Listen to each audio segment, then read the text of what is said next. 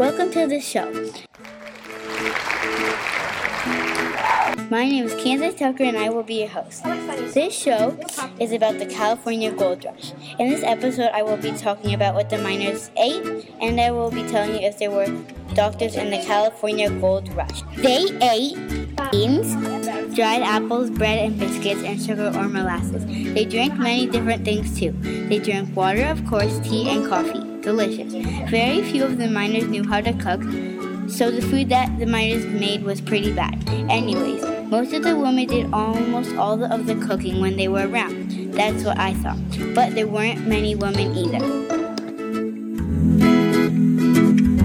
Now let's talk about the doctors and illnesses. You might be saying, oh no, but this is interesting. In the California Gold Rush, there weren't many doctors. Some people were lucky and they survived in the illness. Some were unlucky and they died. One of the diseases was cholera. Cholera is an infection caused by bacteria. It is the most terrifying disease. I would be terrified if I had that disease, but luckily now we have many doctors.